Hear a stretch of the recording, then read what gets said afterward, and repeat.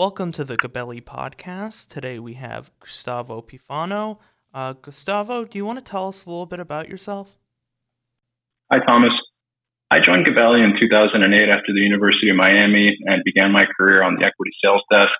After a year in New York, I moved to London to focus on asset gathering and product development for the buy side. We launched the Luxembourg CCAV and listed an investment trust on the London Stock Exchange. And after that, I went to Oxford for my MBA. I rejoined the firm in 2016 as an equity research analyst covering consumer and industrial companies. And since then, my responsibilities have grown as a co-PM on the Gabelli Equity Trust and International Small Cap Fund. And you're going to talk to us about the opportunities in the U.S. online sports betting and iGaming, or online casino markets. I've been seeing a lot of advertisements for sports books on TV and online recently. Why now?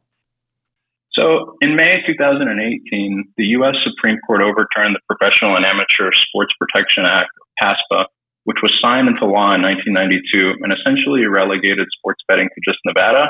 With PASPA repealed, it became possible for individual states to regulate and tax sports betting. New Jersey was the first new state to open up, and as of now, about 30 states have legalized sports betting and 7 states have legalized iGaming. So I became attracted to the sector because in Europe, online sports betting and iGaming had already been regulated for many years.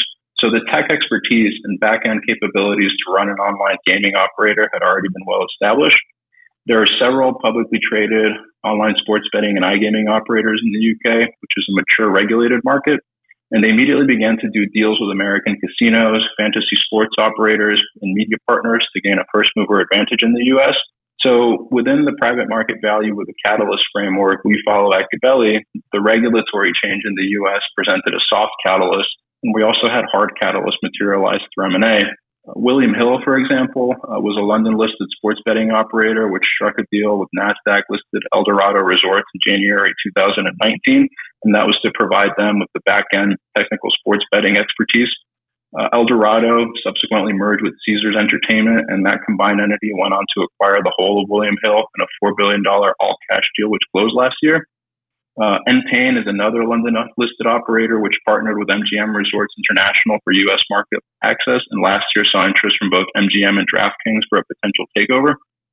We're still in the early innings, but the U.S. is a country with high per capita incomes, has a lot of sports fans, and most people tend to have smartphones. So it has all the right ingredients for this sector to flourish, and our estimates are that over the next few years, as new states continue to come online, the U.S. will grow into the largest regulated online sports betting and iGaming market in the world. We estimate most states going live by 2025 and generating $20 to $25 billion of gross gaming revenues. That works out to roughly a 20% compounded annual growth rate. Could you just distinguish between gross gaming revenues and net gaming revenues for our listeners? Yes, so gross gaming revenues, or GGR, is the total sum of all bets made by players minus the total sum of all their winnings. And net gaming revenues, or NGR, is the GGR minus bonus given to players, like free bets and taxes. So GGR is effectively the broad markets revenue index. It's what gets used for market sizing. And NGR, we focus more on in our individual company analysis. It's a closer starting point to look at a company's profitability. Got it. So who are the key players in this space, and which ones do you like?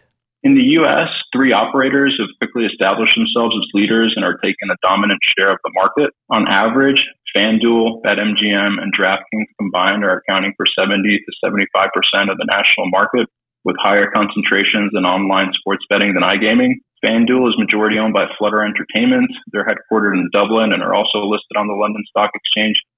BetMGM is a 50-50 joint venture between MGM Resorts and Entain, which I mentioned earlier. And DraftKings trades on the NASDAQ. They went public through a SPAC in 2020.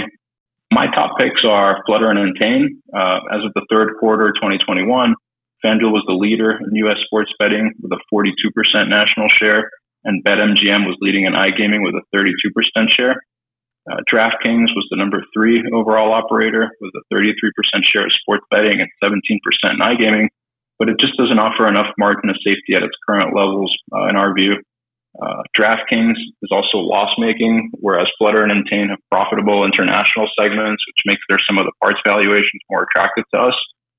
As a parallel, in the UK, the average online bettor has 3 accounts. but younger bettors, those aged 18 to 44, will have 4 to 5.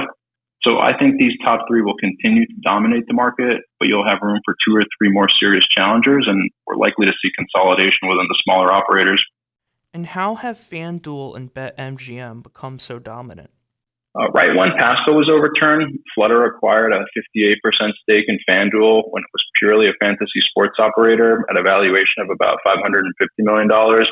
Then they increased their stake to 95% in 2020 at a valuation of $11.2 billion.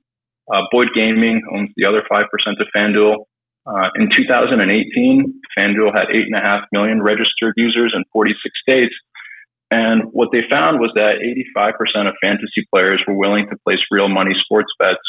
So as soon as New Jersey opened up, they had a head start with customer acquisitions and quickly started taking in around 50% of that state's sports betting handle. That ability to have customers already in the marketing funnel and launch on day one as new states come online has been a major key for all the market leaders. And also, FanDuel just seems to have the best all-around product. According to player surveys, users like the interface, the betting action, and find it easy to use. They've spent over $1 billion in marketing over the last 3 years, and by leveraging the fantasy database, acquire high-value customers at lower than average acquisition costs.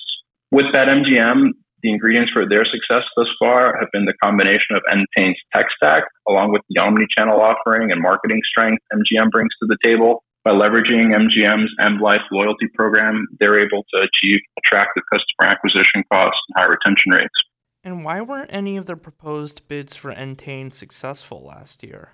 Well, firstly, both of the mooted offers were for cash and stock, and oftentimes UK institutional investors tend to be unwilling or unable to accept US paper. So that was one challenge. For MGM Resorts, their offer was worth about £13.83 per Entain share, which that board dismissed as too low. And for DraftKings, their offer was worth about £28 per Entain share at the time of announcement. But the DraftKings valuation and earnings profile are much more speculative than that of Entain's. Plus, they also had to have gotten MGM's consent for it, and that put them at odds. MGM CEO Bill Hornbuckle had said in interviews that they want to own the key systems which run their online operations and would only be willing to increase their stake in BetMGM. Before we go, are there any other thoughts on this space you'd like to share? I would just close with adding that while we focus mostly on the U.S. today, both Flutter and Entain are also well positioned for growth in international markets. Online penetration in the global sports betting and casino markets is still relatively low. It was about 13% in 2019 and is expected to exceed 20% by 2025. COVID has been an accelerant to what we see as a secular growth opportunity. In Europe specifically, which accounts for about half of the global market now, online share grew to an average of 35% in 2020. From 25% in 2019. That dipped last year with some land-based reopenings, but then is expected to work its way back up to 34 to 35% again by 2025.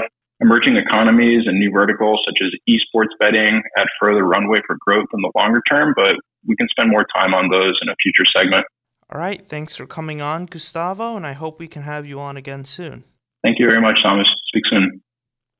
Several companies were mentioned in this episode. We own less than 1% of the following: Flutter Entertainment, ticker FLTR on the London Exchange; Entain, ticker ENT on the London Exchange; DraftKings, ticker DKNG; MGM Resorts International, ticker MGM; Caesars Entertainment, ticker CZR; and Boyd Gaming, ticker BYD.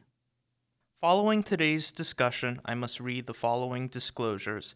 Equity investments are affected by market conditions. The intrinsic value of the stocks in which our portfolios invest may never be recognized by the broader market. The opinions expressed are current as of January 7th, 2022, but are subject to change.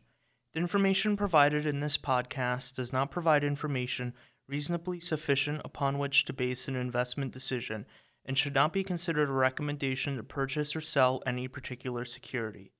Portfolio holdings are subject to change. The performance of any single portfolio holding is no indication of the performance of other portfolio holdings of any strategy or fund.